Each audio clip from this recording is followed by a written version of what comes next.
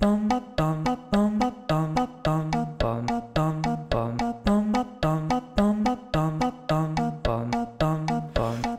to the choir room. There's always room for you. If you're a fan of Glee, then you're a friend of me. Welcome back, everybody, to the choir room for the last but not least of the characters on Glee that we are going to analyze, talk through, get to the songs, do it all. Yes, that is right. It is time. We have had a long road to get here, but we have arrived at our final character study, and it is, of course, for Santana Lopez. I could not be more excited to be here and to be finally getting into this, of course. I am Matt alongside my co-host, Aman. Aman, how are you? We did it, baby, all the way to the last character. Over the course of the past few months, we've talked a lot about this character, but now we get to spend all of our time talking about this character. There are so many times where I had to stop myself from delving too deep because I was like, we gotta wait for her podcast. And now I'm hoping that I remember all of those times when I wanted to delve deep because I don't want to forget to say anything now. This is the last time that we'll get a chance to do this. Yeah. I mean, I guess we don't have to be so dramatic. If we really wanted to keep talking, we could talk forever, but we can never talk about Santana Lopez ever again after these podcasts are up. Yes. I believe we're going to do this in 4 parts, I think, is what the current plan is, unless anything changes along the way. But sounds like we're going to do this in 4 parts, which means today we're going to kick things off with part 1, of course, covering seasons 1 and 2. Considering season 1, there's some stuff to talk about, not a ton. And then we'll get into, of the 41 Santana Lopez solos or duets, we're going to get into the first fourth of them, the first quarter. So about 11 songs that we will talk about today, and just get started with it all. Again, I'm so excited to finally be here talking about Santana. Yeah, me too. I'm glad that we waited, given everything that happened last year, which we're all still recovering from. I think that it was the perfect choice to end on this character, the one that was so important to a lot of people, and still is to this day, and remains on the tip of everyone's tongue right now. I kind of rue the day that things sort of fade into memory. So at least we'll always have this podcast to sort of be a part of the mega fandom that will keep her, and when I'm saying Santana and Naya Rivera alive. So I'm excited to talk about her. This is gonna be fun. This is gonna be great. Yay, Santana! Oh shit! He's so much fun. He loses his footing in his room.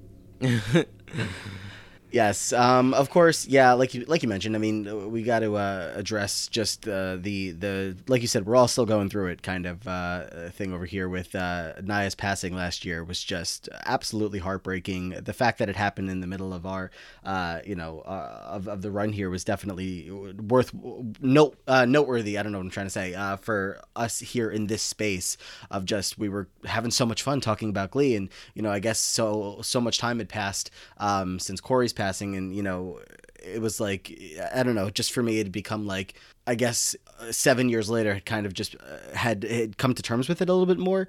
So to have this one be so fresh, and then we were still continuing on. Again, we talked about, we want to keep going. We want to, talk about what a great job she did with every aspect of this character, the songs, the performances, the acting, everything that made Santana. So I'm glad that we continued, of course, and I'm glad that we've continued to sing her praises all the way. And it does still, break my heart every time I log on to social media. I see a post of, of young Josie, or her sister, or Josie's dad, like anybody that's out here moving on, moving forward without her.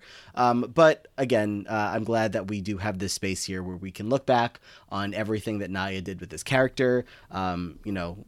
Gone, but never forgotten. So, I think I remember the first podcast we did, we were talking about Quinn. We kind of strayed away from talking a ton about the actor, unless there was noteworthy things to talk about, like how did the actor do. But Naya's one, you don't even have to say anything about. It goes without saying how great of a job she did. This character was not meant to be one of the lead characters on Glee when the show was created. She did this all by herself. Yeah, I mean, and that's the story for so many of these talented folks on the show. And I think, things happen the way that they should, and everything happens for a reason. And I mean, Heather Morris and Naya Rivera were such big symbols for change and acceptance and self love. And I'm just, I mean, it's just, you can never really be understated just how much importance she will always have. She'll always be one of those characters that gets referenced. I think about old characters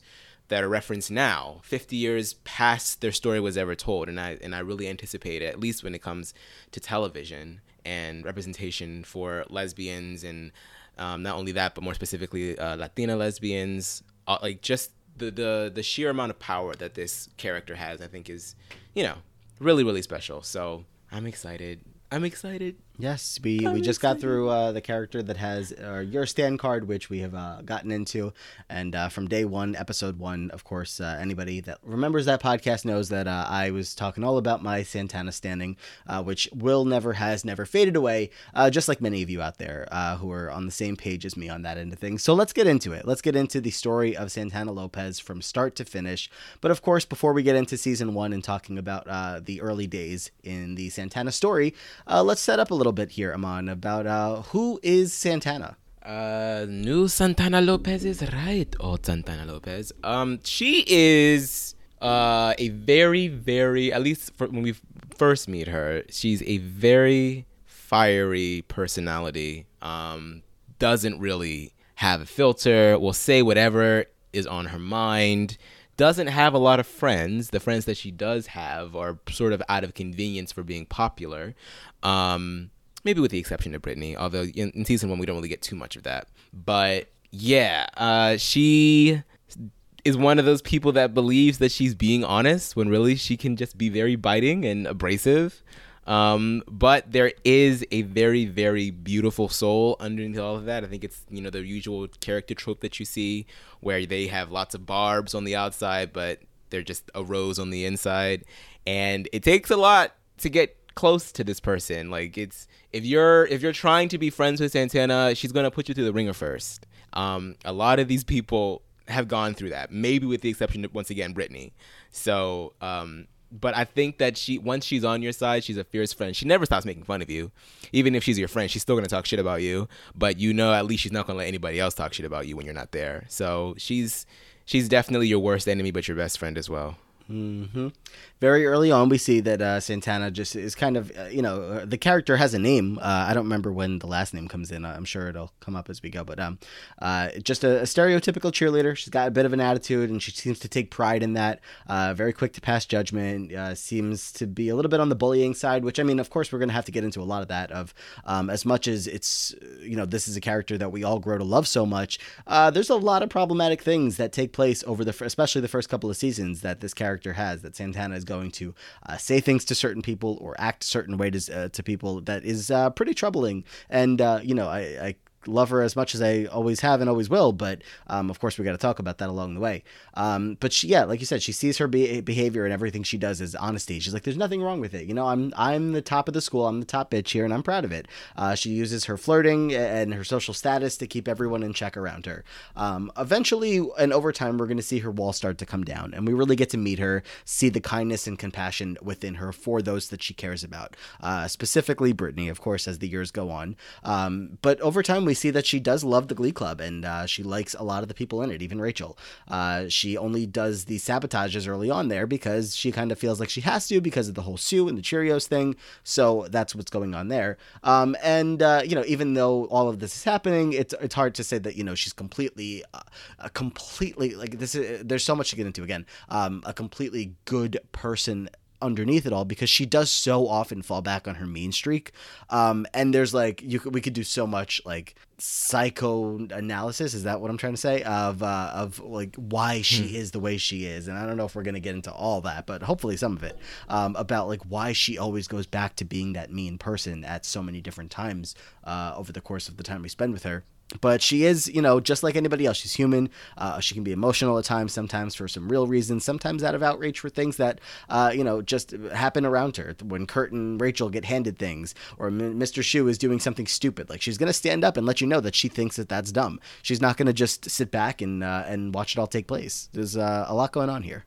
Yeah, there's a plethora of reasons I think that we're going to discover of why she behaves the way that she does. The most famous one being that, she's hiding who she is, which isn't uncommon with the rest of the Glee kids. They're all hiding something. But this story in particular is impactful because of, the intersectionality of it all.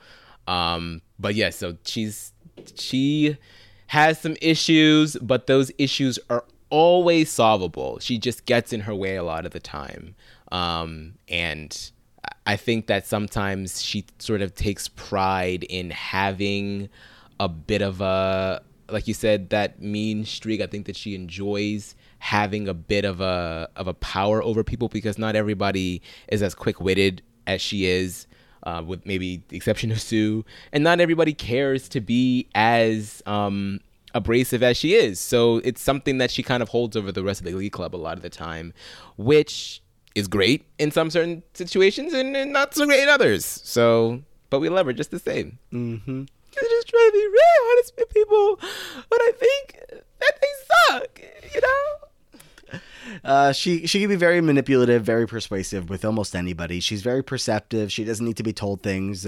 She can just sense when something is going on underneath her nose. Like she knows all, as we're gonna see, especially in season 4, with the Brody storyline there. But again, like anybody else, she's got a lot going on. She's got plenty of her own insecurities. She's not as confident in herself that you would initially believe from the character we meet, I guess you could say, in season 1, of who we're looking at there.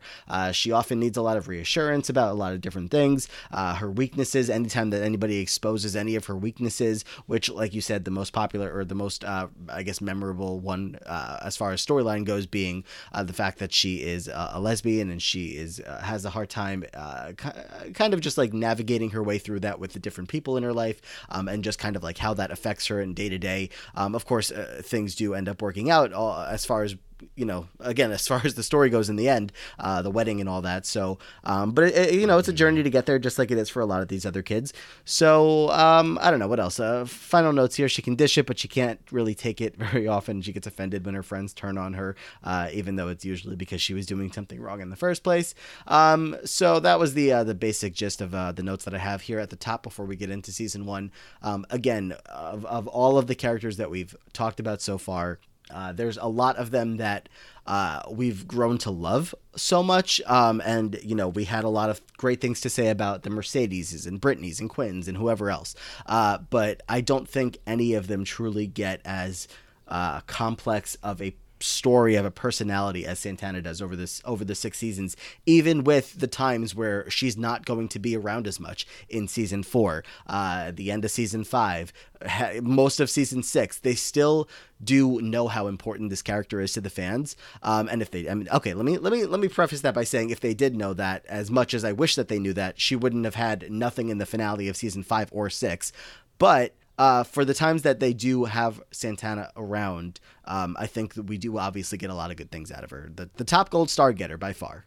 Yeah, that it's unfortunate, when you think about the history of the show and why things were the way that they were, and all the Ryan Murphy and Leah Michelle of it all. It's very unfortunate that was part of the decision for keeping her out of stories and episodes, because it does sort of really eat at you. At least it eats at me when I think about stuff like that. It's now we don't ever really get to see a true ending for Santana and Brittany. We're sitting here just having to create one for ourselves when you had all that time to think of something, I don't know. Mm-hmm. It makes me upset, but the presence is still very well known, and we still do get to see them have somewhat of a happy ending, so I can't be too upset, but we would have loved more. We always want more. Mm-hmm.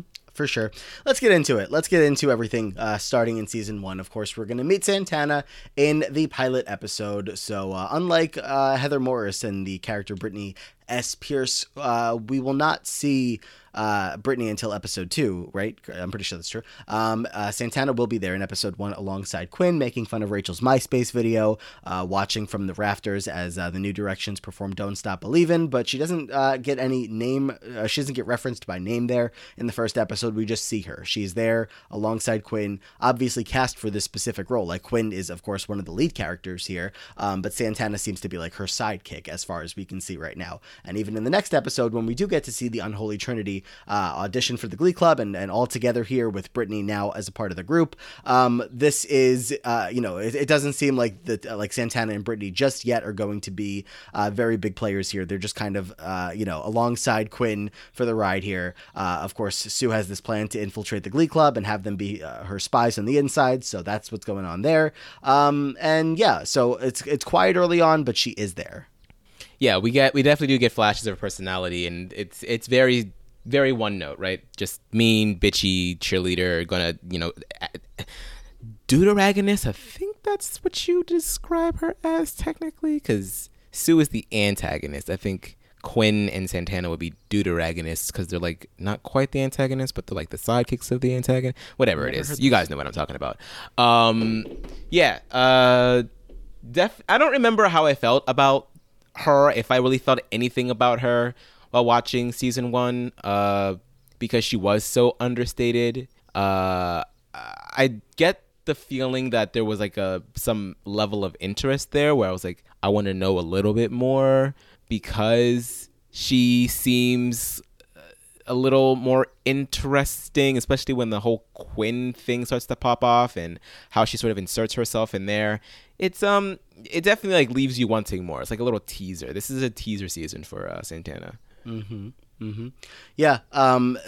There's really nothing here besides, just getting to meet the group as a group, the Unholy Trinity here. It's obviously nothing too specific for her. And, if I was watching this when it first aired, I would definitely not have been thinking anything about this person alongside Quinn. So that's why it's so much fun to go back on the rewatches and be like, oh my God, she truly is there the whole time. There they are, just kind of, and see like what the writers were having them doing, just kind of like, literally being Quinn's sidekicks. That's going to continue on as her and Quinn are just going to continue being kind of the mean girls, trying to push Rachel around and having her, continue. They're doing the sabotaging now, so trying to get Rachel to turn against Will and having Dakota Stanley show up.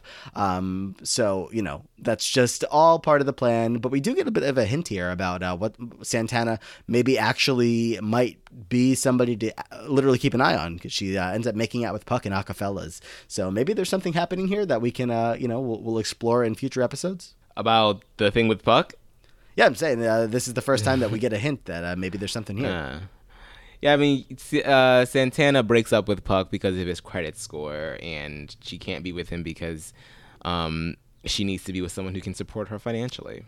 So she breaks it off. So Queen not shit. only is she mean, but she's also very, she's fiscal. She doesn't like that broke shit, that broke mindset from Puck. So yeah. So I mean, little hints there. We move on into like the throwdown mashup hairography era, where we get to see Santana then start to be back into Puck, because Puck is now swinging Sweet Caroline to Rachel, and she's like, hold on, wait a second. I break up with you and then you go over to this dwarf whore over here. Like, what are you doing? Like, I'm the main prize. So Santana definitely can be a little bit of a flip-flopper.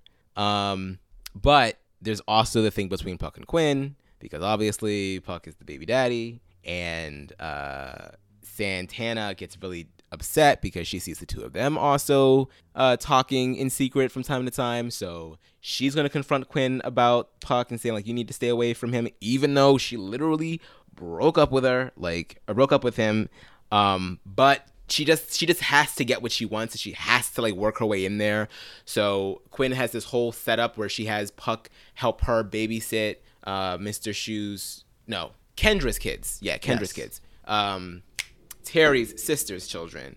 And the entire time that Puck was supposed to be helping her babysit, which he did a pretty good job at, he was multitasking because he was also sexting with Santana, which a fact that Santana was not going to keep away from Quinn. So just very vindictive, and it doesn't seem to be really because she has any real liking for Puck. It's just that she just doesn't like the fact that people can get him after she gave him up. Yeah, and this is all not gonna have a whole lot to play into like when we're genuinely analyzing the character at this point.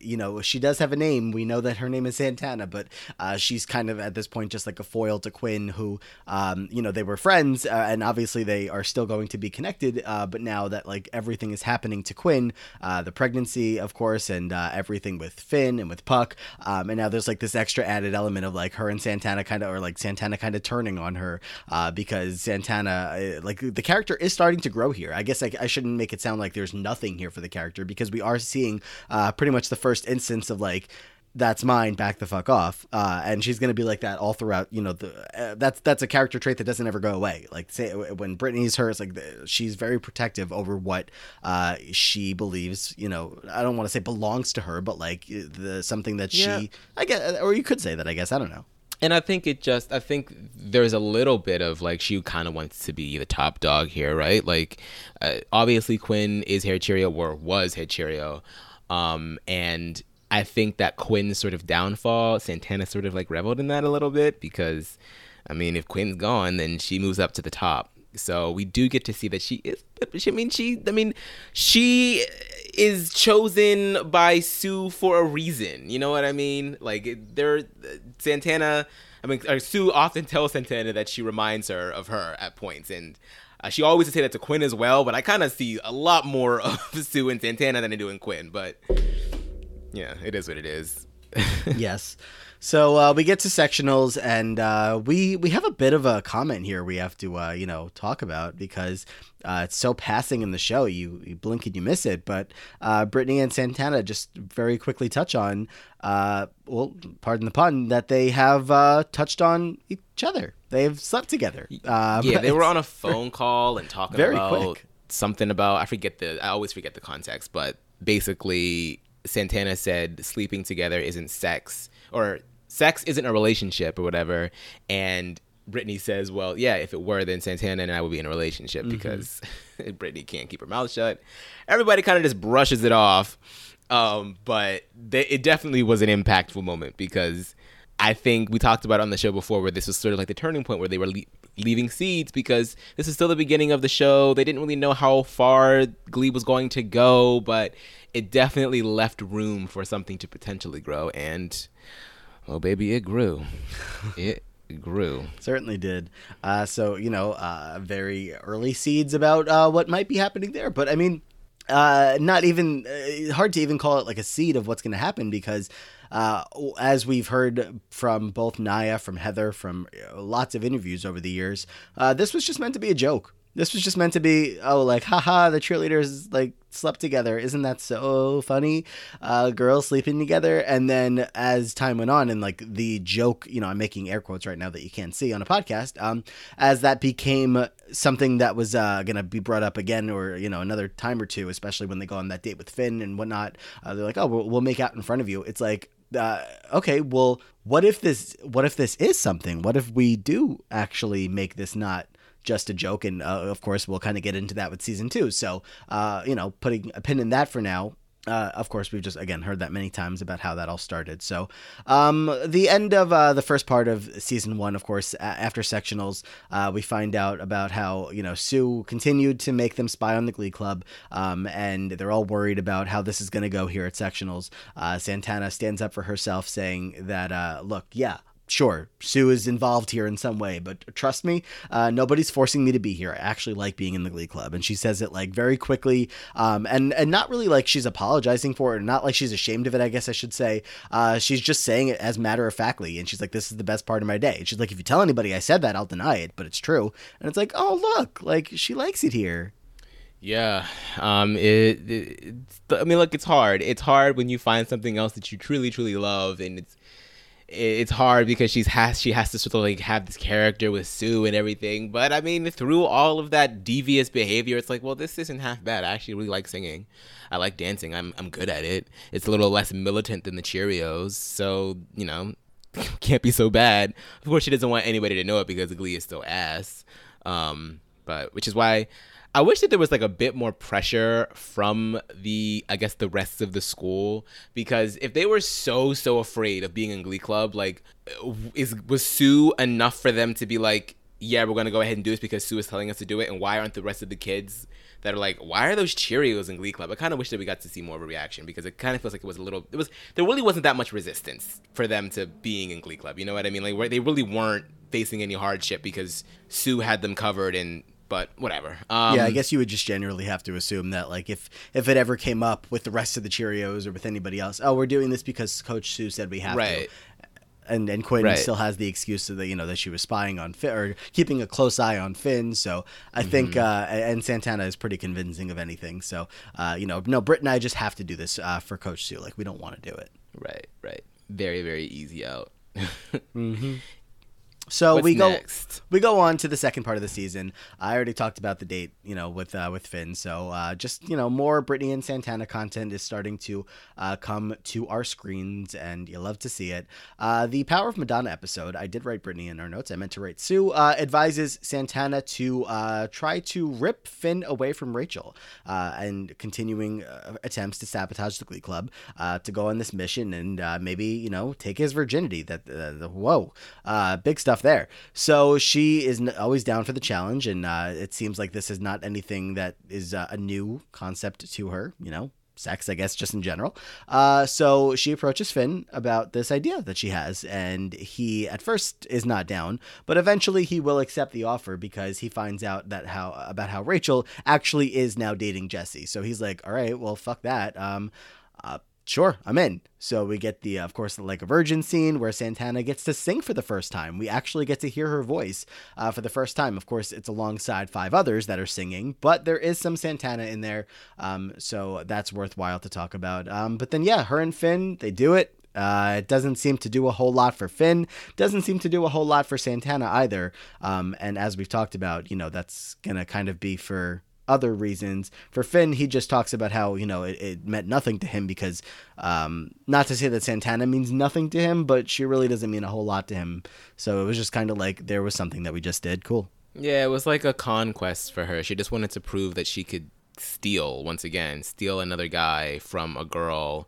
She also just despises Rachel. But yeah, just Finn was a virgin and he'd never done it before, so it was probably very, very awkward. She probably had to do a lot of explaining and no, not that, no, smooth. Like it probably was just a very, very awkward experience. So she's just ready for a burger right after. So yeah, it is a crucial moment. More so for both of their characters, because this is going to come up and be a part of their storyline up until Finn is no longer with us. So I think it is still a very pivotal moment, even though it's kind of presented in a very trashy, sleazy, thrown away manner. Yeah. You don't expect it at all, but it really does kind of tie them together. When Finn, like, I think ahead to season 3 where she's really going through it, and Finn's like, you mean a lot to me. Like, I know you might not think it, but like, you were my first. Like, maybe it didn't mean a whole lot to him the second that they were done, and he was like, all right, interesting. But like, thinking back on it, emotions are always going to be tied into sex, as much as people will often, say that may not be the case. For a lot of people it is. So Finn definitely always will hold a special place for Santana. Not to say oh, he's always gonna love her, but like, that's not what I'm trying to say. Just, he has an appreciation for her. I don't know. So there's that in The Power of Madonna. But of course, Finn is not Santana's one true love. It's gonna be Brittany, and we get a bit of a tease. We get our first Britannia Pinky link in the home episode during A House Is Not a Home. So had to note that down as well. The first time that we're gonna get the infamous Pinky linked up, that will be many more times in that choir room. You love to see the Pinky link. And then the Pinky link doesn't really seem to mean much, because here she comes again for Puck. Puck is now into Mercedes. Puck really gets around in season 1, really, doesn't he? And she's not having it, so she starts bullying Mercedes, and it culminates into a sing-off, and they almost start fighting, and they have to get broken up. It's just she likes to have some sort of like maintenance of status and power, and even though Puck is embroiled in such scandal, he still is one of the more popular guys in school. So she feels like as long as she has that, she still has some power here, and it's a lot for no reason. And I think at this point Mercedes is also on the Cheerios too, so it's just like there's like all sorts of layers to this. But it's ultimately a bunch of fluff because you don't really like Puck. You don't. So moving on. Season 1 finale, baby. Journey. Not very much a long journey for Santana for season 1, but we do get to see her really come to terms with how she feels about the Glee Club, especially once they lose. It's a lot of meddling with Sue as well, which Quinn, Brittany, and Santana have done their best to sort of distance themselves from. But she is going to admit to Mr. Shu that before this year she hated everyone in the club, but not anymore. She likes them all now, mostly. And she gets even a solo part in To Serve With Love. I forget which hers is. Oh, well. It's a really good one, though. It was very apropos for her character. I remember listening to that lyric and being like, oh, yeah, I see that. Good choice. But they do end up getting another year because Sue just can't stand to not have an enemy. And she, along with Brittany, is very, very happy about the decision. And we'll be back. Yep. It's, the not so like happy, but happy enough ending where they realize that they're going to get another year. And, again, like you said, another season year 1 of is not double duty. Not the biggest story for Santana here, but we definitely do get to see a lot of hints about, her personality, who she is. And, of course, in season 2, Naya gets promoted to be a series regular, and there's going to be a lot more room to use the character in lots of different ways. I think, of course, a lot of it has to do specifically with Naya and Heather and the fact that they were they kind of popped on the screen as like, you want to know more about these characters. Like, we don't want to just sit here and watch Rachel and Finn and Quinn in every single episode. There's got to be some more going on here. And they have the talent. They have the freaking talent on the stage right there. Like, Brittany 2.0 is going to be the second episode of the season for a reason, because you can use both. They, of course, Santana and Brittany both get used in a big way in that episode, because it's like, why would we hide them in the background if the talent of these two? So season 2, we're definitely going to get a lot more. So as we get into it, Santana is back for another school year in episode 1 of season 2. The big story here for her is she actually got breast implants over the summer. Does not seem to go unnoticed by all the guys in the school. So I think essentially it seemed to have the desired effect for her. That's what I think she was looking for. But did not have the desired effect, because she was about to be head Cheerio for the year, and now she's going to be at the bottom of the pyramid because Quinn went ahead and told Coach Sue that Santana got a boob job. Yeah, she told her indeed. And it does not end well. She gets demoted from head Cheerio. She is now at the bottom of the pyramid. She's going to confront Quinn about this. Quinn is now head Cheerio once again. You told Coach Sylvester about my summer surgery. You didn't have a summer surgery. You got a boob job. Yep, sure did. You can't hit me. Sure I can, unless you get yourself knocked up again. Ow! Ow! Stop the violence.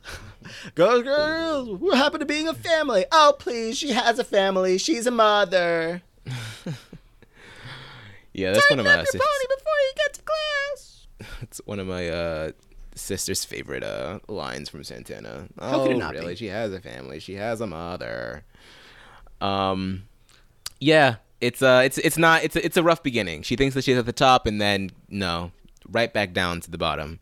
So I think that we're gonna learn early on. I think that this arc that she's on is she's really gonna have to learn how to be a little nicer, play a little nicer, and claw her way literally back up to the top in people's good graces. Because she kind of starts off from the bottom here in the beginning. Not fun. But we get to duets, and the competitive nature and Santana really comes out in this episode. Mr. Shu has a duets competition. The winner is going to get dinner for 2 at Breadsticks. And we do get to see in this episode Brittany and Santana being Britannia, kissing in bed. Yay! Oh, yeah. Yes, Puck is gone for a few episodes, so Brittany and Santana are going to duet. Get it? How many times have they made that stupid joke? But I mean, Brittany does literally want to do the duet with Santana for the week. That's the assignment. Santana's like, yeah, no, I'm only doing this, thing here with you in the first place because, Pucks and Juvie, I need someone to make out with. I need a warm body underneath me. Otherwise, I cannot digest my food or something like that. I always butcher it.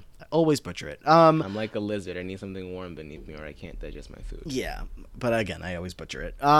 So Santana's going to propose a duet with Mercedes instead because who needs Puck? We are the two best singers in the club, and if we do this, we can be the undisputed top bitches at the school. And duet they will. Duet they will. So, of course, this is the infamous River Deep Mountain High. Not expecting to see it on the countdown anytime soon. It was number one Mercedes song, expected to be high up there again. But it doesn't seem to be enough because it doesn't win them the competition. Sam and Quinn are going to win from some riggery from Rachel and Finn. So there's that. There not much payoff for the two of them besides, for the fans because we got to see that performance. But meanwhile, after she turned Brittany away from doing the duet, Brittany moved elsewhere to go link up with Artie. And, that actually turned into something there. Artie and Brittany ended up having sex. And Santana finds out about this. And Artie, she's not very happy. For the first time. Brittany not so much, but Artie for the first time.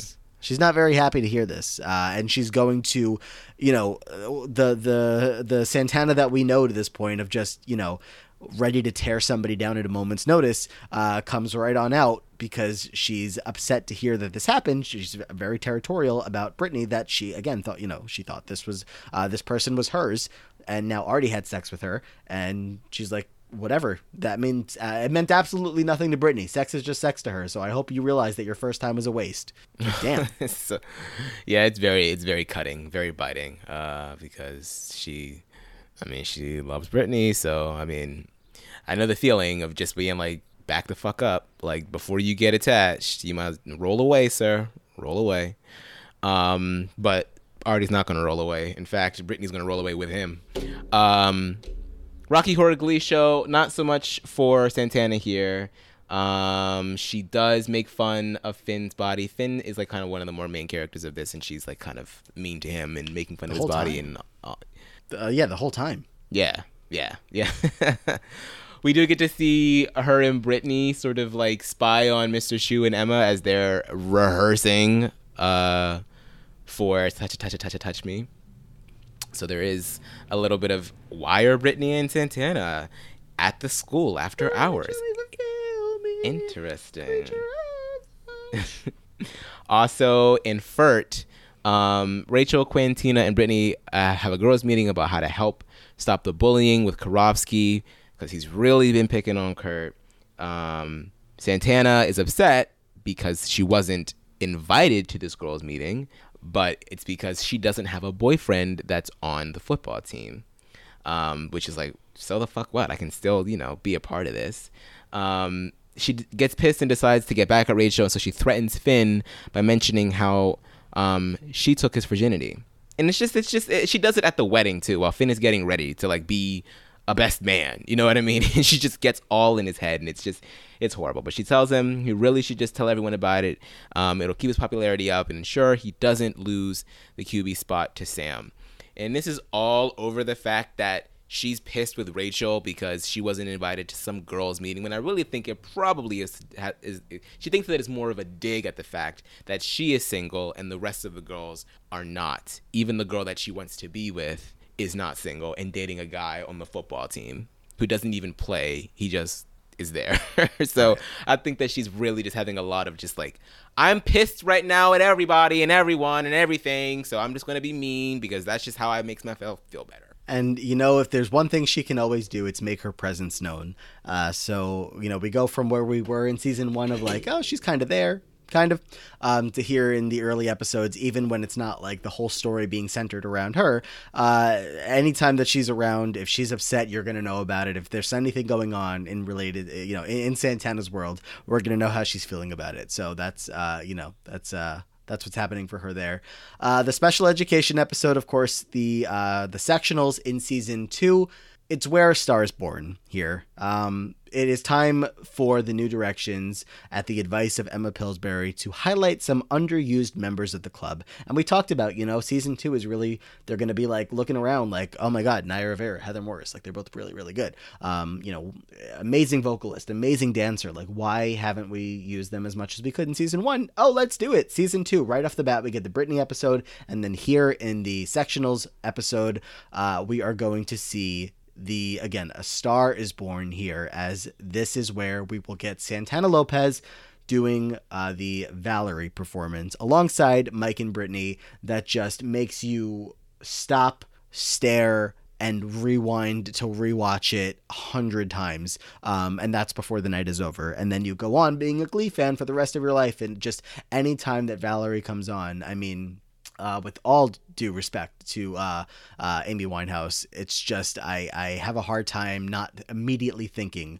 I have a hard time. It's impossible for me to not immediately think of Santana when I hear Valerie out in public, of course. So she takes it, she owns it, she kills it, and that's what it is.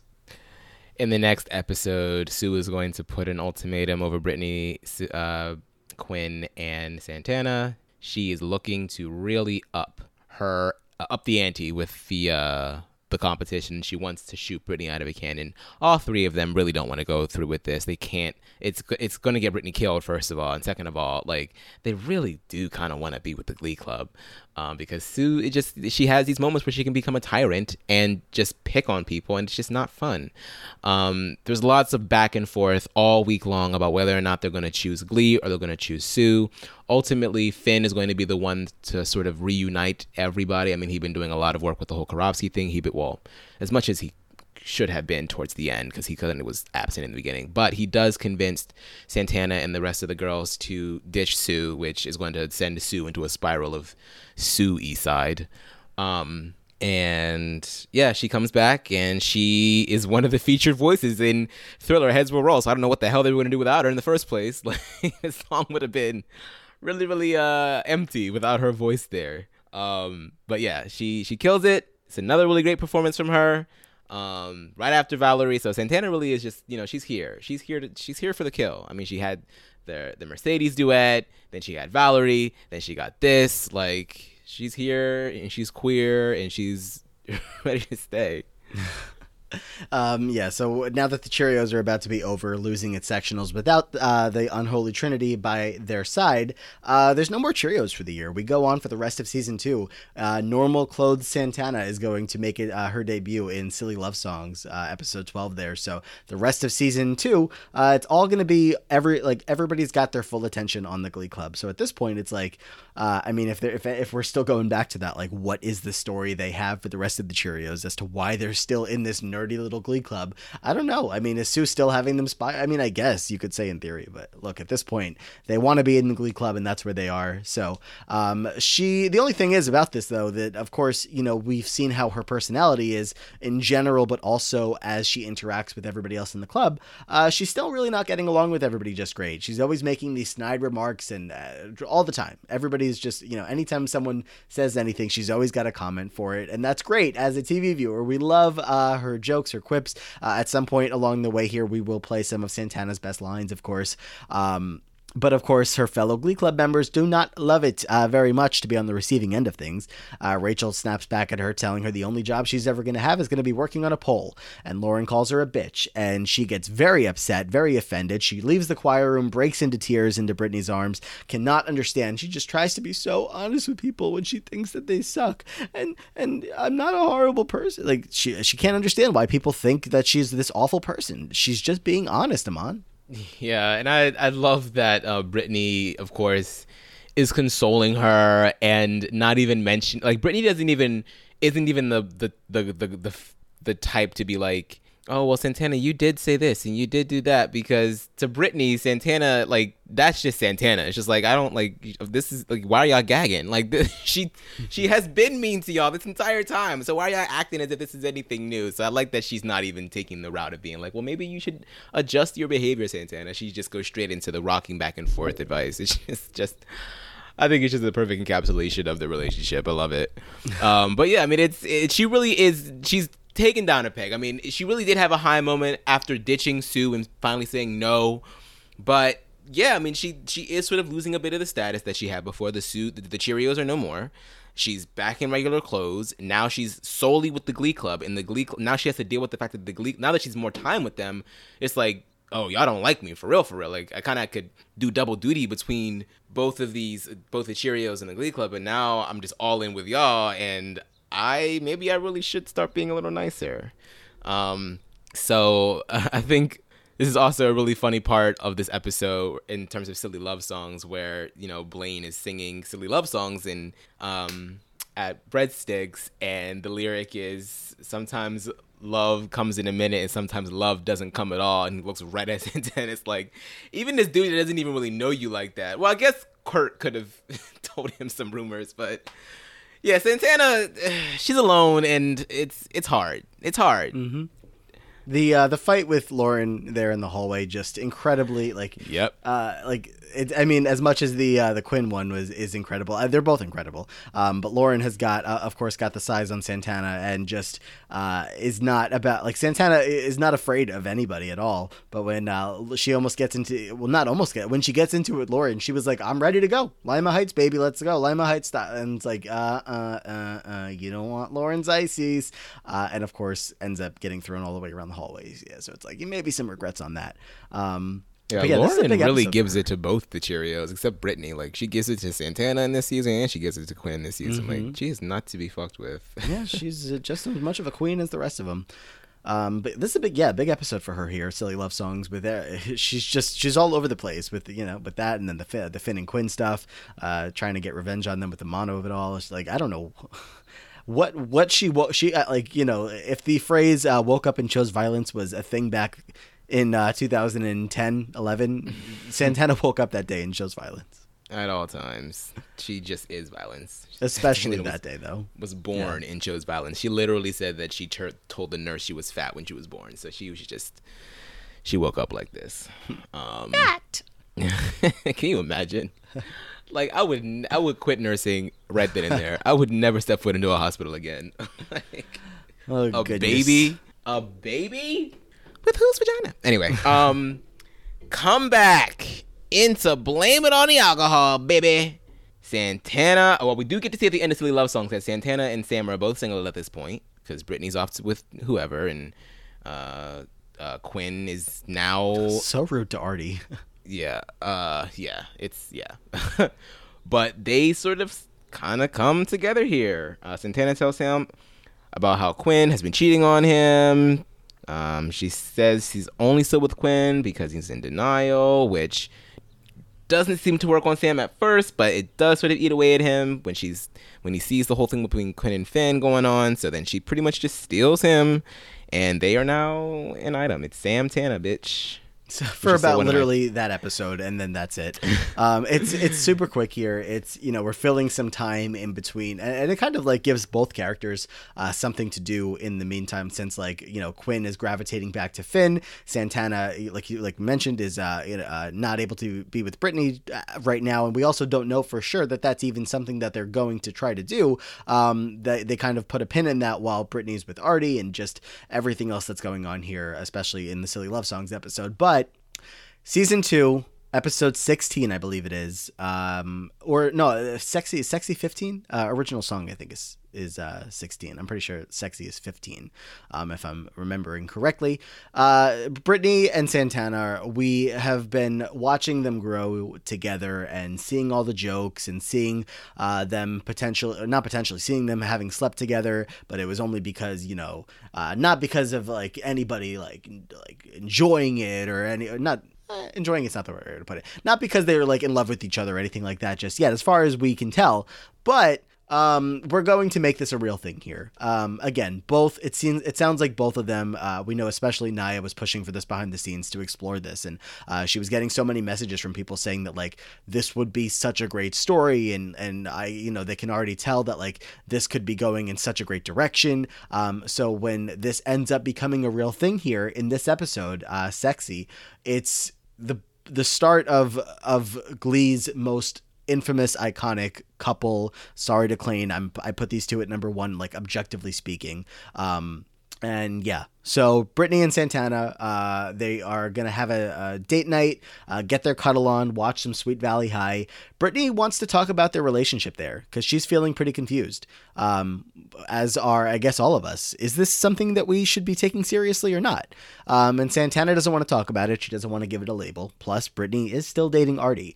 We're going to, of course, see and continue to hear about how Santana kind of manipulates Brittany in a very not great way, talking about how none of this counts as cheating because it's with a girl, and that doesn't count, which obviously not true, not great at all. But they're going to go talk to Holly Holiday about everything, and Holly realizes that they're having a hard time opening up to each other with words, so try singing about it. That's what you guys do best. So they do. They sing Landslide, of course, a very powerful, emotional number. And after it's all done, Brittany looks to Santana and asks, like, is that really how you feel? And Santana, very emotional, very, crying her eyes out at this point, says yes. And she looks to the Glee kids and says, look, just because I sang a song to Brittany doesn't mean that you guys can label me. Okay? Crystal clear? Sound good? Cool. And by the end of this episode, we're going to see that she really has strong feelings for Brittany. Brittany also cares a lot about Santana, but she's also with Artie, and she doesn't want to break up with Artie. She still has feelings for him. She has feelings for Santana too, but she's with Artie right now. So this beginning of their story here, of like the real story for the two of them, we're getting somewhere, but we can't really get anywhere because of Artie.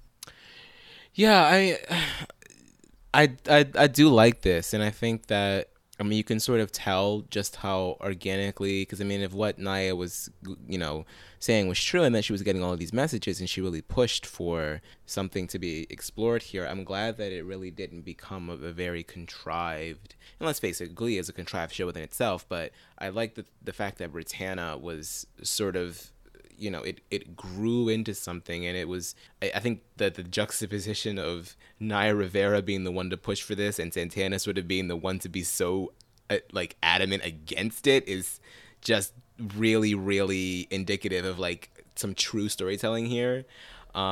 Because Rachel does make a comment after Britannia sings with Holly, hinting at the sapphic, or other words, lesbian feel to the performance or whatever. And she's like, look, no, this doesn't have to be a thing. You don't need to start feeling about me a certain type of way. I'm not there's quite a few lines from Santana throughout the series about just because I'm doing this doesn't mean that you have to say this. Just because I'm doing this doesn't mean I'm not going to start dating, go to some random country and start eating jicama. I don't know where she gets all these these lesbian stereotypes from, but clearly she's done her research, because she's like, I don't want any of you associating the lesbian culture with me.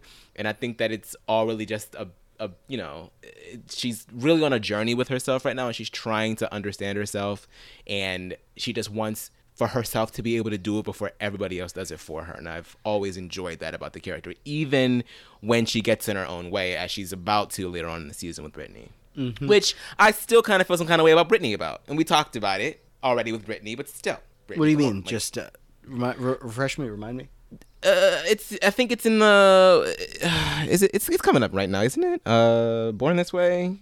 Oh, in that episode. Okay, yeah. Okay, so we'll hold off on until about 10 seconds from now when we get to it. But yeah, no, just to quickly swing back here. Yeah, it's just, again, you see just what she is starting to, not starting to go through, what we're seeing of the beginning of this journey being a real thing for her. Because even if Santana has for a while known this about her, that she likes girls, even if this is something that she's always known, or if this is something that she's just recently realized, or whatever the case may be, this is what, as far as we can tell, the first time that she's had legitimate feelings for Brittany, for another girl, and she doesn't really know what to do about it. She is just I can't label this because I don't know that I'm A, ready for that B, this is fully what I want, that I'm comfortable with anybody knowing about this. You label it, you make it real, and then there's a lot of pressure on that for any young queer child.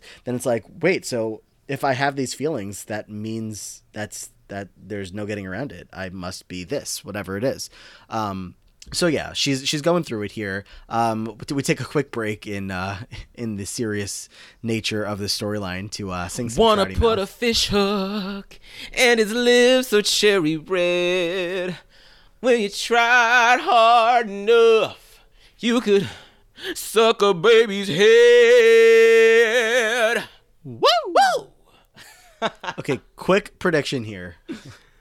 There's 41 Santana songs. Tell me the exact number you want. Not you want, that you think Trouty Mouth will be. No, Trouty Mouth. Because on one hand, I want it to be respected. You know what I mean? But on the other hand, it's like, this is not the number one Santana song, obviously. Or could it be? I mean, I don't know. Like, Give me a number. 1 through 41. Okay, 1 through what? 41. Let me say that it's like right in the middle. So like 20, maybe 21. It's in the 21 to 25 area. 20.5. It is song 20.5 in the Cats. That was not a serious answer. Okay, so we'll see. Trouty Mouth, obviously, will come up on the list. But when we get back to things, of course, in A Night of Neglect and Born This Way, we're just continuing to follow how things are going for Britney and Santana. She's still struggling with how she's feeling about all of it. She ends up making an unlikely connection with Dave Karofsky. He was at The Night of Neglect, and he was about to, do some typical Kurt bullying, maybe some Klain bullying here. And she ends up shooing him away, telling him to back off. She's got razor blades in her hair, and she knows how to use them. So she gets him off of their case. Prom is coming up, and she wants to put a plan together to win prom queen, because if she does that, she can make it a law. Of course, we know Britney, and Britney tends to fall for things very easily, to say it nicely, that she wants to put a law in place that her and Britney must be together if she wins prom queen. So she puts the whole plan together that she's going to get Karofsky to run alongside of her. She knows Karofsky's deal here. Her gaydar was going off. She knows the truth about him. She watched him staring at Sam's ass in the hallway, and she's going to tell him as much and approach him and say, essentially kind of like blackmail him to say, like, if you don't do this with me, again, problematic here. She essentially tells him that she would out him if he doesn't agree to go along with this. But that's what her plan involves. And she also is going to part of this plan is to get Kurt back to McKinley to make sure she gets the votes, because she's going to be the hero. She's going to save the day. She's going to keep Karofsky away from Kurt. She's going to, it's kind of turn him nice or whatever, like keep him, the bully whips are going to be formed here. She's going to try to, keep him on a leash while getting Kurt back and getting all of the New Directions favor and all that kind of stuff, which we're going to see will end up working out. Santana does save the day here with getting Kurt back to McKinley.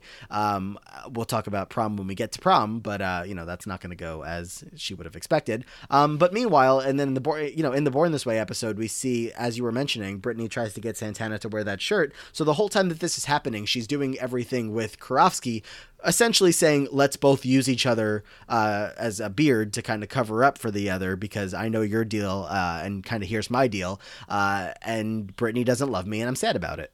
Yeah, it's a very communal relationship, right? That each one can get what the other one, kind of needs here. It's really just a Band-Aid solution. It's ultimately not going to really make herself feel any better than what she really is already feeling. But at least she's sort of like doing a little bit of good here and getting like this like little bully whips type deal thing going, and so some good does come from this. But yeah, it's just more of, I'm hurting, we're hurting, so I'm trying to figure out a way to make myself feel a little better. Maybe make what's her face, Britney feel jealous about what I'm doing, but it's not going to last that long, because it's not designed to. It's simply designed to fail. Mm-hmm. The rumors episode is going to come up next. I kind of skipped right over. Of course, in that episode in Born This Way, when Britney has that shirt for Santana, she wants Santana to wear a shirt that says Lebanese, which she meant to say lesbian, but that's fine. Santana had a shirt she was going to wear that said bitch, because, she was, born this way. She's a bitch, and that's how she's going to present herself. She doesn't want to wear what Britney's telling her to wear, because that is really just kind of putting a giant label that she's trying to avoid on her, not on her back, I guess on her front. So she ends up not performing the Born This Way number with the whole group there, sitting in the seats with Karofsky while she's watching. But she does put the shirt on. Which I didn't like from Britney, because Britney's like, just put this stupid shirt on and dance with me. And I'm like, just how much pain she's in. You know that she's trying to be with you. And I understand that you have to be stalwart and that you're with Artie, whatever. I get it, all that stuff. But like, you know what she's going through. So to try to force her to come out of the closet and make this grand gesture, I just didn't like that at all. It felt very short-sighted and very like, for someone who we think is very emotionally mature, that just was not a really strong moment for Britney at all. 100%. And Santana, you know, like you said, she's going through it. She's having a hard time, like getting through these feelings of just in general, feelings that she's having towards Britney, and just accepting a lot of things about herself. So to be have this person kind of like putting pressure on her to push past where she's comfortable at this moment in time. And then she outs her on Fondue for Two. She didn't mean it. It was an accident. Why did you tell everyone on Fondue for your stupid little TV show that I play for the other team? Well, you do play for the other team. You were on the Cheerios, and now you're on the New Directions. And you couldn't have thought of any other way to say that?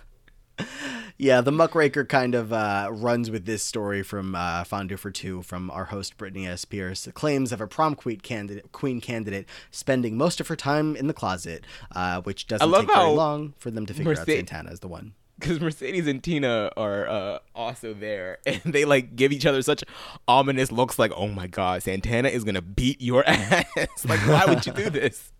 I mean, I actually don't think I've ever thought about it that way. I feel like I've always thought of it of like, oh my God, the two gossips, Mercedes and Tina, are like, there's new gossip. That's also a funnier way to look at it. I always felt like it was that way because I always felt like the Glee clip at this point, like they all know what's going on. You know what I mean? So. Yeah.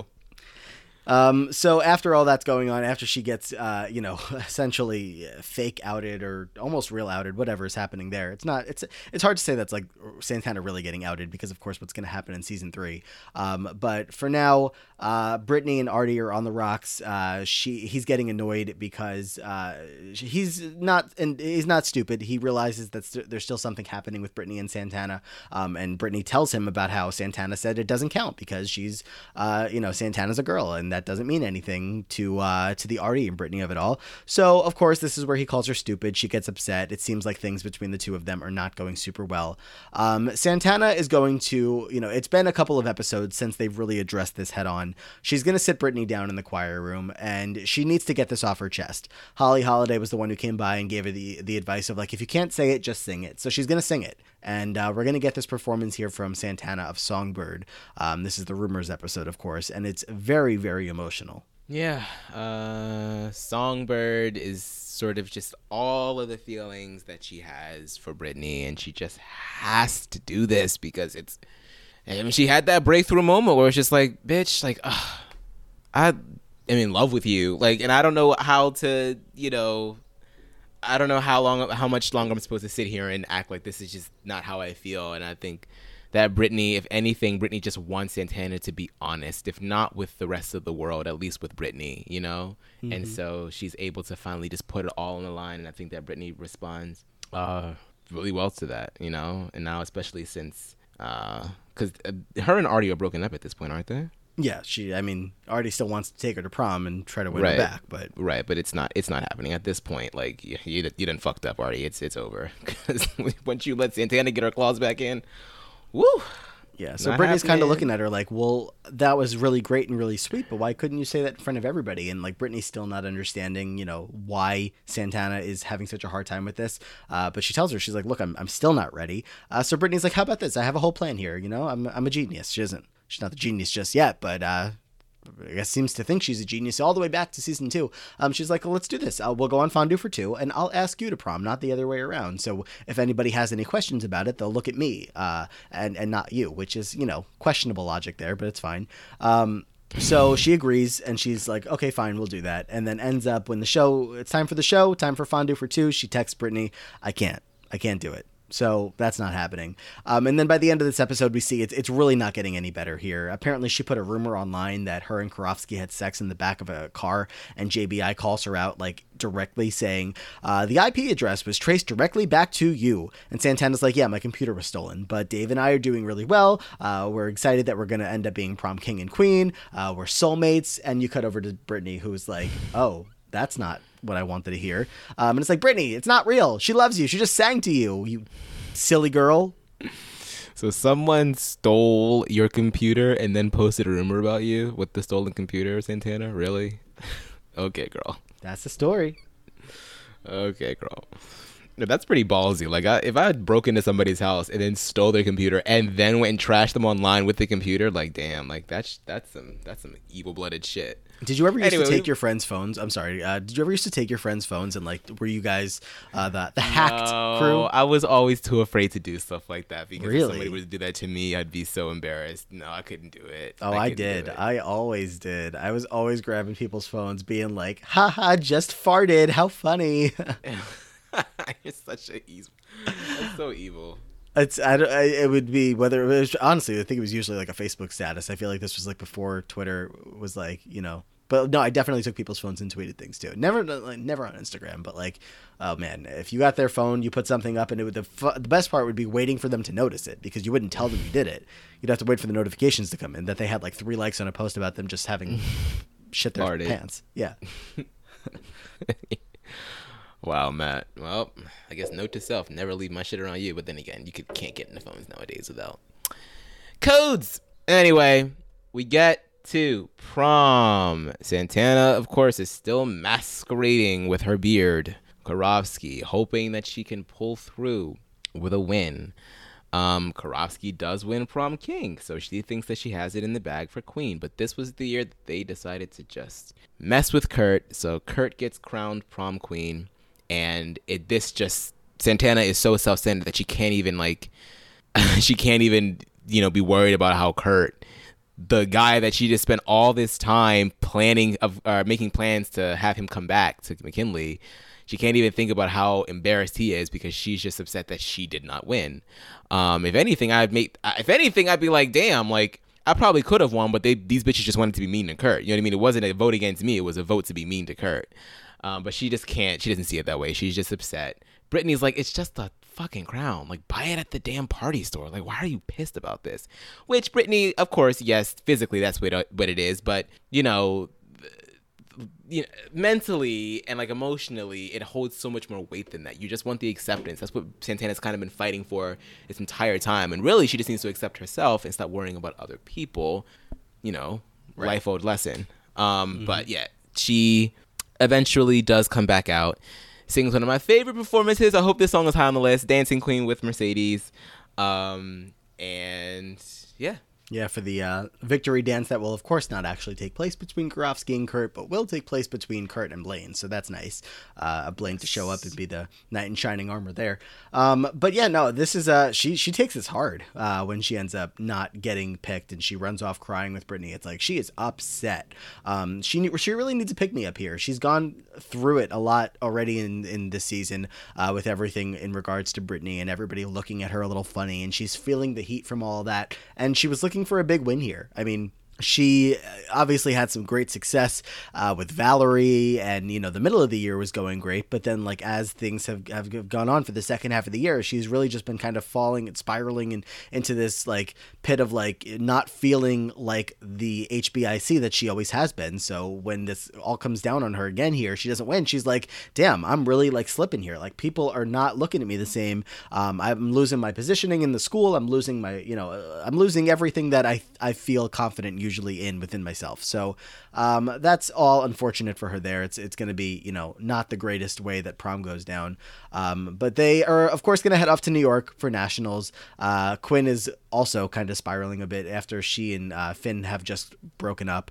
Her and Santana and Brittany try to, offer Quinn a little bit of, something to make her feel better. And Quinn's like, yeah, that's not really just, that's not for me. I'm not into that. And they're like, no, we meant we were going to like give you a haircut, but okay. And actually you will be into that someday. You just don't know it yet. But Nationals comes and goes. Of course, this is season 2 Nationals, and the New Directions are going to lose because of stupid Finn and stupid Rachel. They have to share a stupid kiss on the stupid stage, and Santana's not here for it. She is going to, of anybody, be the most upset about this back at the hotel room. Yeah, she loses it. Talks about how she's from Lima Heights adjacent. You want to know what happens to Lima Heights adjacent? Bad things. She's not going to let Rachel get away with this one. But, She kind of Not does at let all. Rachel get away with it. It's fine. So she takes this pretty hard. She's literally like, if you could if the scene lasted a little bit longer, do you know what I've gone through this year? And now I can't even have a win here. Like, this is all your fault. You gone into a whole Stupid bitch. She does. I don't even know what she says because she's like screaming at her in Spanish there, right? And I don't know exactly what she says, but I don't imagine it was anything too nice. So No. But this is the end of season 2 here. Back at the school, Britannia are going to get together talking about the future of the Glee Club. Brittany's excited to get back at it again next year because she really enjoys being here with everybody, as we know Santana does as well. But both of them definitely are enjoying their time with the Glee Club, and especially with each other. Brittany tells Santana she loves her more than anyone in the world, and Santana, kind of says it back, tells Brittany she's her best friend. We get another pinky link, and this is, the end of season 2 for the Glee Club, but of course we know we've got a lot coming up in season 3 as we get into the senior years of these two characters. Yeah, lots and lots of setup for what we should expect to see from her. Season 3 is a very, very good Santana season, so I'm excited to talk about that. But yeah, season 2 holds a lot of emotional weight because she's really learning how to struggle. Yeah, literally learning how to struggle with her sexuality and her feelings for Brittany, and what does that mean about her, and how to let go of what other people think. And I think, one of the lines that is so impactful for me, and we talked about it already, but when her and Brittany are having that conversation and she's admitting how she feels about him or about her, she says, like, I'm just really afraid of what people are going to say behind my back. And that's something that is very, very scary, because you never know. You never really can feel safe. I think as queer people, sometimes you're always second guessing. Are these people really okay with me? Are they going home and then talking trash about me? Can I really feel safe around them? Do they really accept me for who I am? And ultimately, that's something that I think a lot of people just have to let go of. And because you cannot control what other people think. It just is what it is. Hopefully the ones that are in your life are the ones that are the most supportive, but sometimes that's not the case. And that's them, and it hurts and it sucks, but you can't live your life worrying about what they're going to think, because you're not going to live. And so I really enjoy that scene a lot, because I think it was just very relatable. Mm-hmm.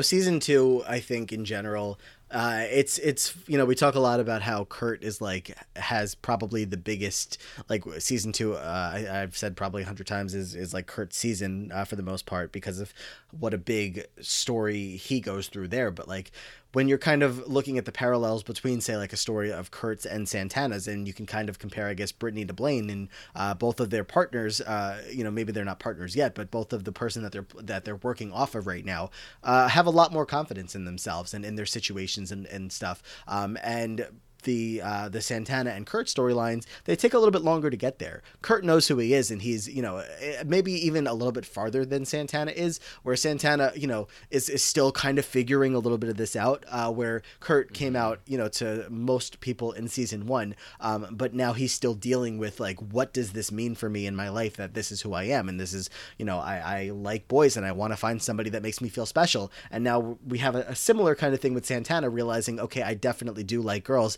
and I found someone who makes me feel special, and I really love her a lot, as scary as that is to say. And, neither of them get to a place where, okay, that's not what I'm going to say. Of course, both of them are going to get to a place in later seasons where this becomes locked in things for both of them, and then we start to explore how those relationships are going to go. But for those two characters specifically, season 2 has a lot of growth for them. We really, for Santana, really get to see her, accepting herself and trying to grow closer to Brittany at the same time, while, like you mentioned, with the Born This Way shirts and everything, that Brittany isn't really the most receptive to exactly how Santana's feeling, but the love that they have for each other keeps them so bonded, and they will, eventually become on a level where anything that Brittany says will be exactly how, to make Santana feel better, and vice versa. So, Mm-hmm. Lots more to go, but that's that for season 1 and 2. Mm-hmm. Season 1 and 2 in the books. Love to see it, to get all of this great stuff already, and still so much more to go with 4 more seasons of Santana to talk about. But we can get into some songs if we're ready for some songs. Let's do it. Let's do it, baby. All right. So you don't think Try to Math comes up today? 10 songs? What are we doing? 11 of them? 10 songs? Yeah. 11, yeah. I don't think so. Okie dokie. Let's see. All right, let's get right on into it, and let's get into song number 41 on the Santana Lopez countdown. Anymore.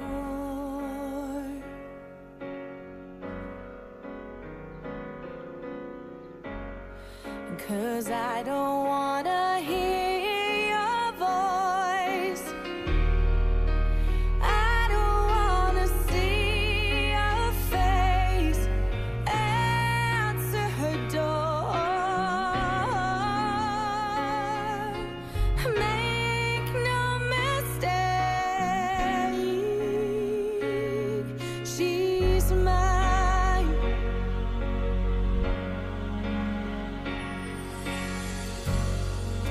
She only knows how I feel.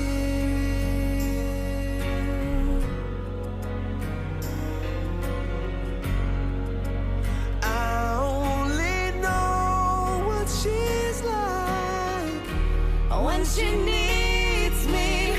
Oh, how she needs me. Deep in the night, make no mistake, she's mine. So, we kick things off with song number 41, Make No Mistake, She's Mine, from season 4 with Santana and Sam, and I don't think that I expected this song to be at the bottom. I was racking my brains. I was like, what Santana songs do I like the least? Because there's when I think about Santana, all my brain gets flooded with are all the songs that I love. Mm-hmm. And this is definitely one that I don't really return to. Once again, it's as is a common experience on this podcast, I've grown to appreciate it through all of the rewatches and analysis and times that we've heard it just by repetition. So I do not have disdain for it like I used to. Not that I ever really did, but I'd skip it, even though if I download it, but I'd skip it. I just wouldn't really listen to this one. Mm-hmm. So yeah, I think that I'm fine with this. Yeah, I think I am as well. I know that at some point in our I don't know, maybe a couple of months ago, somebody had tweeted us being like, no, I really enjoyed this song. And I apologize to that person if you're listening that I don't quite remember who it was that said that. But so I know that this song definitely has some fans out there, but it did end up on the bottom of both sides of things here, with the audience scores and the overall rankings, that we didn't, give it too much of a boost. Because I agree with you. I don't really return to it. I think they both sound really nice on it. It just happens to be one of her, I guess, as far as we all voted, her number one. Her number one. It's one of her less pronounced least memorable performances. Yeah. Yes, and especially as we're going to see, every song on this list is a standout. All of the Santana songs do a lot of damage on the overall chart. So I will take a look. But while we're listening to the next song, but I'm pretty sure that even her lowest song is like not even halfway down the overall countdown. So that is number 41 to kick things off for the day. And we can move on to song number 40. Kill your brother, forget that boy and find another. One of your own kind, stick to your own kind. It wasn't like that. Let's just say that I miss Dalton every day, but McKinley is where my heart is. A boy like that wants one thing only, and when he's done, he'll leave you lonely. He'll murder your love, he murdered mine. Just wait and see, just wait, Maria, just wait and see. I need to know. It isn't true, not for me. It's true for you, not for me. I hear your words and in my head, I know they're smart. But my heart, Anita, but my heart knows they're wrong. You should know better. You were in love, or so you said. All right. I turn to you, as I always do, for the West Side Story songs. I don't know, just these make sense to me being at the bottom, but I feel like you don't always feel the same. I mean, as a Santana performance, I get it. It certainly does sort of I kind of forget that this technically is a duet. You know what I mean, between Rachel and Santana. I always forget about it because it's interspersed with Sebastian's giant horse teeth. But I do appreciate the work that she does vocally on this song, and she does come back in with Rachel towards the end. But yeah, it kind of loses its because it's not really the centerpiece of this scene. So I get it. It's not really. It's a blink and you miss it type of thing. Mm-hmm. Yeah. And I did just check. So I just strongly encourage people to just listen to the studio track. Mm-hmm. And I did just check, and as far as the combined list goes, Santana doesn't really see anything. We currently have in the ballpark of like 600 something songs on there. Like the bottom 200, she's really nowhere to be seen with any song from this list. So, not quite exactly the prediction I was making of like top half or whatever I was saying, but you get the point. They're all much higher rated than a lot of other songs as an overall here. So that is song number 40, A Boy Like That, I Have a Love, from season 3, episode 5. And we move on to actually, so let me just tell you this, might as well here. Every song today is from either season 3 or season 5. There's nothing else. Season 3 or 5. Oh, so I was right about Trouty Mouth. Sorry to spoil that for you, but it remains to be seen if I'm really, really right. But I'm at least right that we're not going to hear it today. Yeah. So sorry to spoil you on that, but just looking at the list, lots of 3 and 5 today. Everything else is going to make it through. So if you're looking for a season 1, season 1, 2, 4. Oh no, 4 is there. 4 is at the bottom. Okay, that doesn't count. You know what I mean? Whatever. Okay, stop talking, Matt. Let's go on to song number 39. It's been a hard day's night, and I've been working like a dog. It's been a hard day's night. I should be sleeping like a log. So why on earth should I moan? 'Cause when I get you alone, you know I feel okay. When I'm home, everything seems to be right. When I'm home, feeling you holding me tight, tight, yeah. It's been a hard day's night, and I've been working like a dog. It's been a hard day's night. I should be sleeping like a log. But when I get home to you and find the things that you do will make me feel alright. Ow! All right. Hard Day's Night comes in at 39. You know, this a commentary about the song aside, because we butchered this song as much as we can. No, we didn't. Okay, maybe I just did it in my head. Butchered the episodes as much as we might have, but not the song.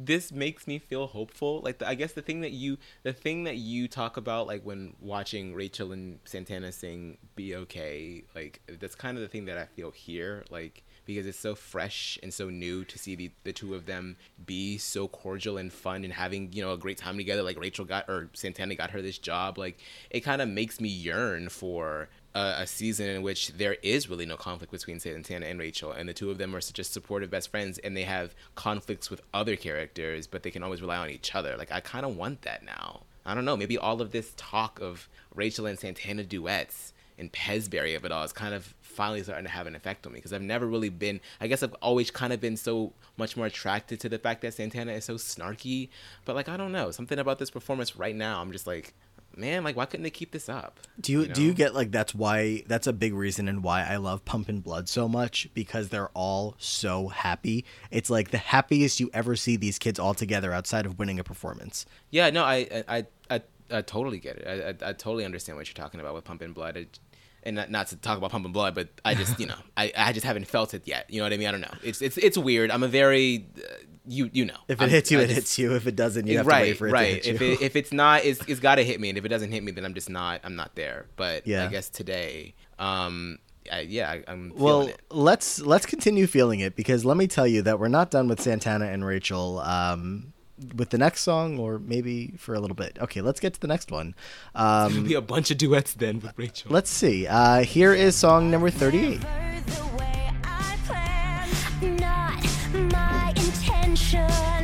I got so brave, drink in hand.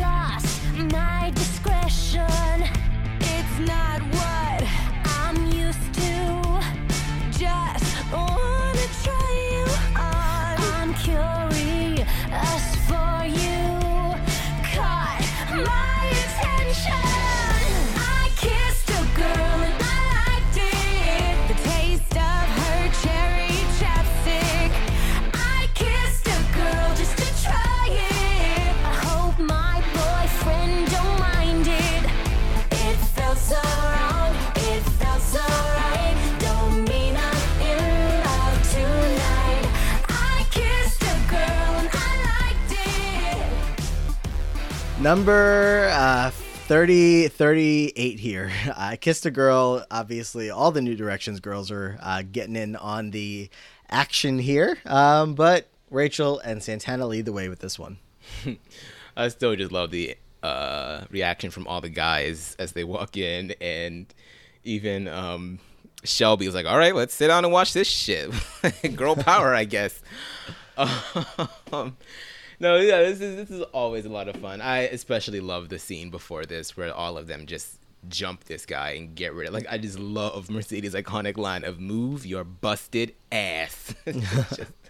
I just want to say that to somebody. Yeah, no, this is great. This is a really great performance, and yeah, I don't know why I had the false memory of this being like more of like an ensemble number, but it really is another Rachel and Santana duet. Mm-hmm. That happened so many times when I was like going through putting a lot of their lists together, like making the surveys. I was like, this is listed as a duet, and then you have to like watch it and like or I would like have to watch it just to make sure that was like correct, and like, oh my goodness, it is interesting. And then now since then, I guess it is. Yeah, I guess we've seen the light. So that is number 38. And let's move on to number 37. Yes, we are sticking in the Rachel and Santana world.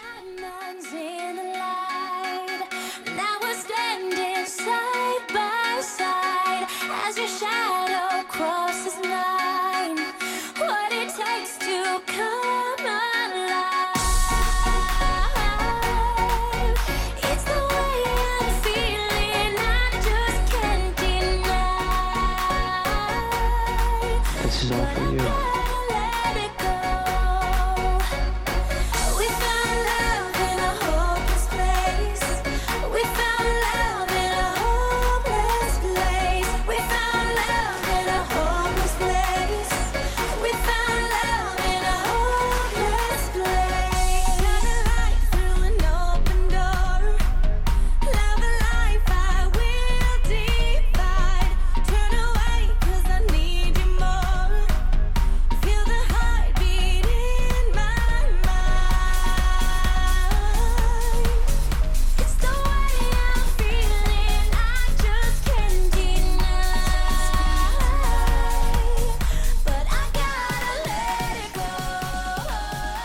Found Love in a Hopeless Place. Yes, in spot number 37 on the list. So, I mean, look, these numbers kind of sticking together. I think it's fine for me because as much as I do enjoy all of them, I enjoy pretty much every song on this list for Santana songs. So some of them have to be less memorable than what's going to be at the top tier, right? So that's just kind of where we are right now. I feel like, yeah, these are all the songs that we don't necessarily consider Santana songs, with the exception maybe of what was the first one they played? Make No Mistake? Yeah. That one I can clearly, in my brain, I would say, yes, that's a Santana performance. These past couple, I'm like if I'm thinking of We Found Love, I'm not thinking automatically Santana. You know what I mean? I'm thinking, right. Oh, this is the scene where they're in the pool and she's about to get proposed to and that kind of stuff. Mm-hmm. So I get this placement, and I think it's perfectly fine. Yep. And let's keep going with one more Rachel and Santana song for now, coming in at song number 36.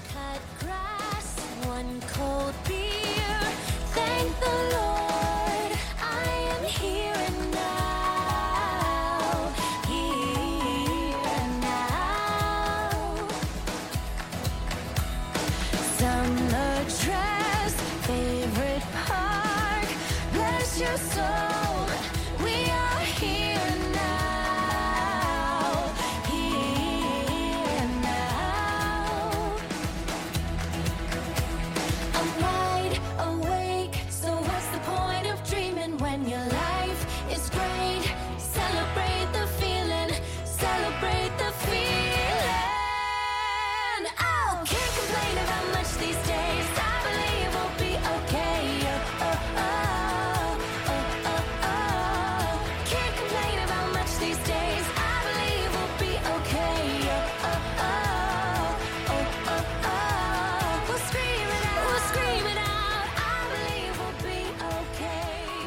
A wise man once said, "Will it be okay? Will it?" No, it won't. I mean, do I have to talk about this? No, you don't. We've covered this, sufficiently in Rachel's podcast. Why do I feel like it's come up so many times lately? It definitely came up, obviously, in Rachel's podcast, but I feel like this is the third time we're listening to it. Because we talked about it in Gleek of the Week as well. Yes. There's also a special plug for our episode of Gleek of the Week. We did a collaboration with them. Check it out, because it's definitely out by now and has been out for quite some time. So yes.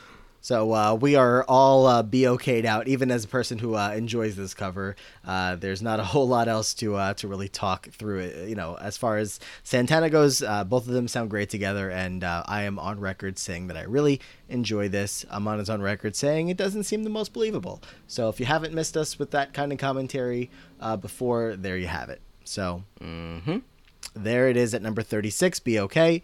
And we can finally move away from Santana and Rachel duets for Santana singing a song with one of her other girlfriends.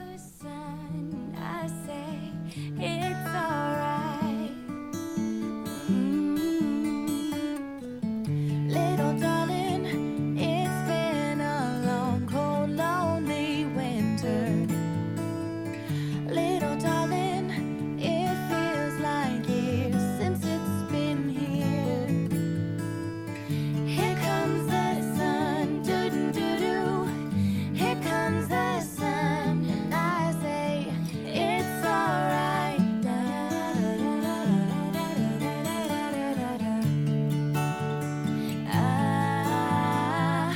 Little darling, the smiles return into their faces. Little darling, it seems like years since it's been here. Here comes the sun, doo-doo-doo-doo. Here comes the sun, and I say it's alright. So I've also been on record about this one with the podcast we did about the NYC characters, and we talked about Danny, just saying how this is one of my favorite performances from the show. Not because it's like iconic, memorable or anything, just because two of my favorite female vocalists of all times, Naya Rivera and Demi Lovato, coming together to sing. Like, it doesn't, it's not like this is outside of the Glee world where they had a song together, they collaborated or anything. So here in the Glee world, we got to have Demi Lovato on the show. Of course, these characters were connected for half of a season there in season 5. And we get to hear them sing together at least one time with just them. So even if I'm not, the biggest Beatles fan on earth, I definitely enjoy this for that purpose of getting them together here. So it comes in at number 35. I don't take any issue with that because I understand, the lack of this being one of the most memorable Santana songs, but I'm just putting my 2 cents in about how much I enjoy it. I mean, we do talk some stuff about the Beatles, but everybody loves "Here Comes the Sun." It's one of the more popular. I mean, everything but the Beatles is popular. Let's be real. It makes me wonder. I always ask this question from time to time if they are in the studio recording some of their vocals together, because I noticed it before, but I don't think I said anything. But they seem to have such a similar timbre to their voice. Like, there was a moment where I looked away from the screen and I wasn't sure if it was Demi or Naya singing. And I was like, holy shit. Like, so sometimes, sometimes singers can really adopt the qualities of fellow vocalists whenever they're together. It's literally how you blend. It's a talent that some people lack, which is why they're not really good at being a part of ensembles and they're more of soloists. But it really felt like there was some cohesion here in their vocal styles, and that might just be because Naya and Demi are of a certain age and they both grew up being influenced by the same artists, and sometimes that sort of thing happens. But I think that that's why this is so appeasing to a lot of people, is because it sounds like their voices should be together. So yeah, they're a great match. And if Britney wasn't going to be in the picture, if Santana couldn't be with Britney, the number one option on the board for me is taking some time spent with Danny. So love the time that the two of those characters get together. The short time, but love it nonetheless. And great points about how great they sound together from you. So we move on away from Danny. I think we're pretty much saying goodbye to Danny at this point. We've, probably got nothing. Bye, Danny. Bye, Danny. Danny Lovato. So let's go back to Rachel and Santana. Why not? That's where we seem most comfortable tonight. Every breath you take and every move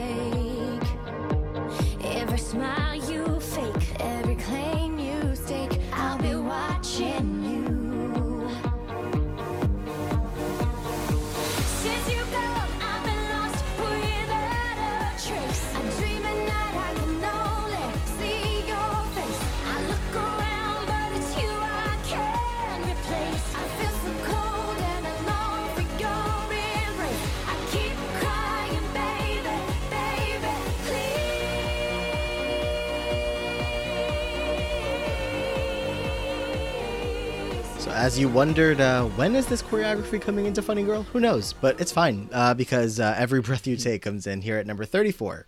Yeah, I'm a little disappointed with this one being this low, just a little bit. I mean, once again, I get it. There are really strong, iconic, memorable songs that are just kind of hard to, unearth from the top because just, iconicism. But this, to me, is so strong. It's such a... First of all, the song choice is great for the situation. The vocal delivery is really great. I think it's an unexpected song that you probably wouldn't expect to hear on Glee, and it's such a treat that I feel like it deserves a bit more of a boost, but it's okay. Yeah, I'm also on record about being higher on Brave than this one, and we haven't gotten to Brave yet. Me too. So I'm glad that Brave is higher, but still. Yeah, I do agree that they sound nice on it, and I think it fits their situation well, like you were saying. But it does kind of make sense to me being down here as far as the ones that's like, if I'm listing off 30 songs from Santana, I'm probably getting this one around spot 34, like after I got those 30 other songs. Mm-hmm. So it does make sense for me being in this area. So that is song number 34, Every Breath You Take. And we have no more Santana and Rachel for the day. We have 3 more songs for today. They are actually all from season 3, and no Rachel involved. So let's get into song number 33. Even through the darkest phase, be it thick or thin, always someone marches brave here beneath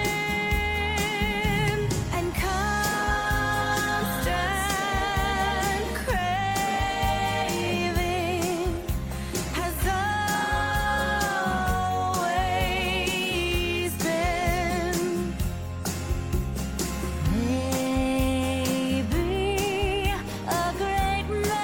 magnet pulls all souls towards truth,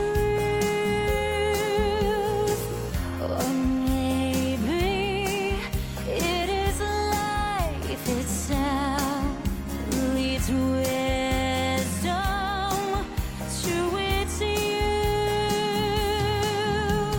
Constant craving has all. Constant Craving comes in at number 33. Duet with Shelby with a little bit of Curtin there at some point or another, but not anything we heard right now. So Constant Craving, I know you like this one. Oh, I'm such a champion for this song. I just think it's such a fantastic performance from Naya and from Santana as a character. I think the lyrics are just, the lyrics are so great. You just, I love song lyrics that when they just really are good at just capturing the human experience. And I think this song was a song that I sort of, as a kid, it went over my head. But then when I actually was listening to what they were saying, I was like, oh shit, like, yes, I know that feeling. I get it. So I have this flaw within myself where if I don't know the words to a song, I'm not paying the most attention to the words. So tell me, what is the song? What is it here that she's singing that we're connecting with so much? I get it too, that like I used to be like, I still am that way with a lot of songs, like where I'm not like the lyrics are going over my head. But, yeah, like, they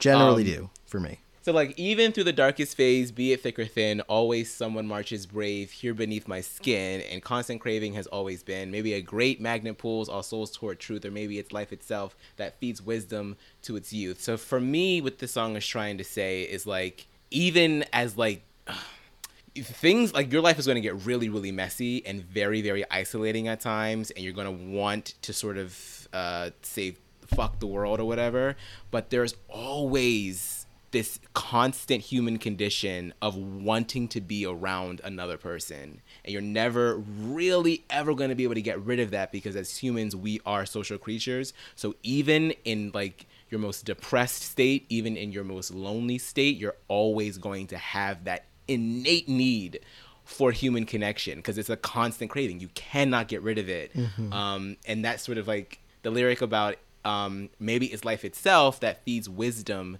to its youth. It's like that's not something that has to be taught to children. Like children get that from jump, and then as we age, we sort of lose that because the world tries to knock that out of us. But no, like you're always going to need people, always. So I guess it's kind of the same reason why I love People so much. Like, and not People, but the song People in season 5. It's kind of like along the same lines, but this one has like a more edgier tone to it. I love it so much, and I think it's just so appropriate for Santana's like inner awakening of like what she is trying to find for herself.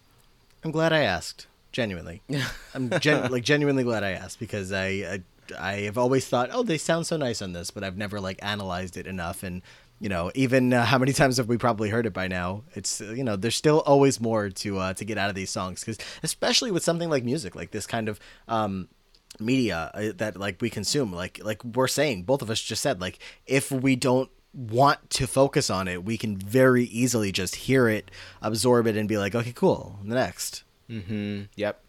So and then there's always more. I mean, that's why I'm so glad that we did this podcast, because I didn't feel that way until we watched it that many months ago, and I was like, oh wow, right. And then it just stuck with me for such a long time. 100%. That was song number 33. 2 more songs left for the day. Let's get to song number 32. Every beautiful thought's been already sung, and I guess right now here's another one. So your melody will play on and on with the best of them.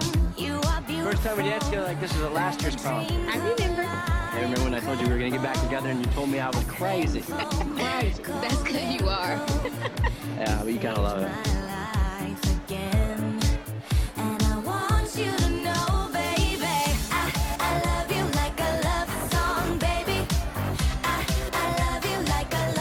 Looks like everyone's happy tonight. I love you like a love song, baby, and I keep hitting beep, beep, beep, beep, beep, beep. I love you like a love song, baby. I love you like a love song, baby. I love you like a love song, baby, and I keep hitting beep, beep. So I've definitely played this song in the car, because it's really nice to hear the song without all of the scenes going on top of it. But that's Glee. You get a couple of those along the way. But yeah, "Love You Like a Love Song." It's one that it's like I never would have expected it to be like, oh, that's so nice that happened. It's kind of like a passing prom song. But I don't know. I used to listen to this one more often than I do now, so I do kind of enjoy it, but absolutely no issues with it being at number 32, because again, in the same category of like doesn't stand out as the most memorable, but still good to me. Yeah, I think that the songs that are sang at all the dances are always such treats. Like you get Dancing Queen in season in season 2 you get Dancing Queen, and in season 4 you get really good shit like No Scrubs and Locked Out of Heaven. Like there's always like a good bop or two that you can find in the dance performances. I like this Santana Lopez meets Selena Gomez. It's very, very it just feels right. It feels like, of course Santana will be singing this shit. You know what I mean? Yep. So yeah, I like it. 100%. Wow, I keep saying 100%. 100%. Yeah. At song number 32, we get some Selena Gomez, "Love You Like a Love Song." I think maybe one day we'll do a whole podcast about prom songs. Let's see. We're gonna need ideas, so we'll keep that one in the back of our mind. But for now, let's get to the last song of the day, song number 31. 11 songs done here today after this one, so let's hear song number 31, season 3. Let's do it. Don't know why I'm surviving every lonely day when there's got to be no chance for me. My life would end, and it doesn't matter how I try. I gave it all so easily to you, my love, to dreams that never will come true. Am I strong enough to see it through? Go crazy is what I will do if I can't have you. I don't want nobody, baby, if I can't have you. Oh, if I can't have you.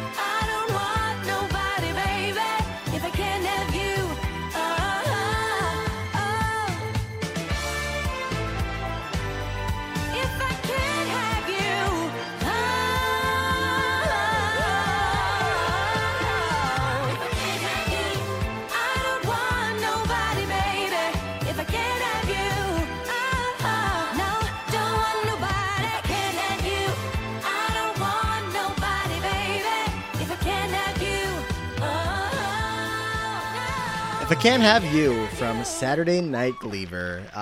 What do you think of this one? We don't really talk about this one a whole lot. Yeah, I like it. Not particularly memorable. You know, it's kind of gets lost in the disco fever of it all. But it is a really sweet performance. And this is right before she swears to Mr. Shu that she's going to be famous. She doesn't know how she's going to do it, but she will be famous. Yes. So, it's a really sweet number. And I love it. Of course, when it's dedicated to Britney, it just makes it really special. But I think that it's great that it made it this high. Like, I wouldn't have been shocked if it was a little lower, but I think this is perfect. Mm-hmm.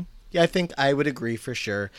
Pretty much, I think, if I'm looking at this right, I think every song that we got to today pretty much matches up the audience in, give or take a couple of spots. But for the most part, most of these, like I think 9 out of 10 or 10 out of 11 of these songs bounce right across the page to the audience's scores being lined up, except for one song. There's one song the audience had down here that we're not going to get to for a bit, and we'll talk about it when the time comes, but there's a little bit of a teaser that the audience had a song ranked pretty low that will get much higher thanks to our boost.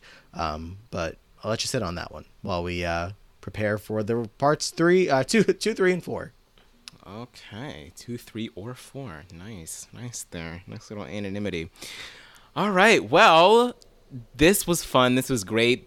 We're off to a great start. I think that we have probably been the most agreeable about all of these song choices so far. I think it's because when it comes to Santana, we know what we like. I think that everybody kind of knows and has a mutual understanding of what is the best of Santana. So no surprise that these song rankings so far have been very amenable. Thank you guys so much for listening. Do we have to do the usual spiel? I feel like these people know where we're at. No, just follow us. We usually save it for part 4, like the last one or something like that, or maybe like part 2. Who knows? But you guys know where to find us. As we get to the end of this, maybe we should just mention a couple of things here. Please do continue to rate and review us on iTunes, because funny enough, even after like 200 plus episodes of this podcast, people are now still just finding us for the first time, and I figured that was always going to be the case.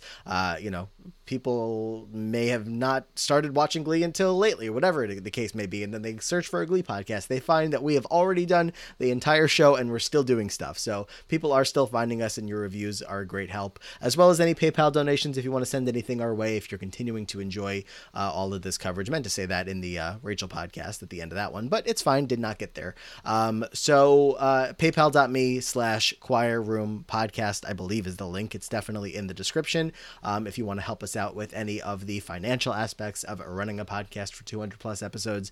But yeah, follow us on social media, rate, review, tell your friends, and keep riding with us, because we got 3 more parts of the Santana podcast, and then a bunch of other song rankings, and then that wraps up the main course before we find more things to continue talking about. So thank you all for sticking with us. Yes. Thank you guys so much.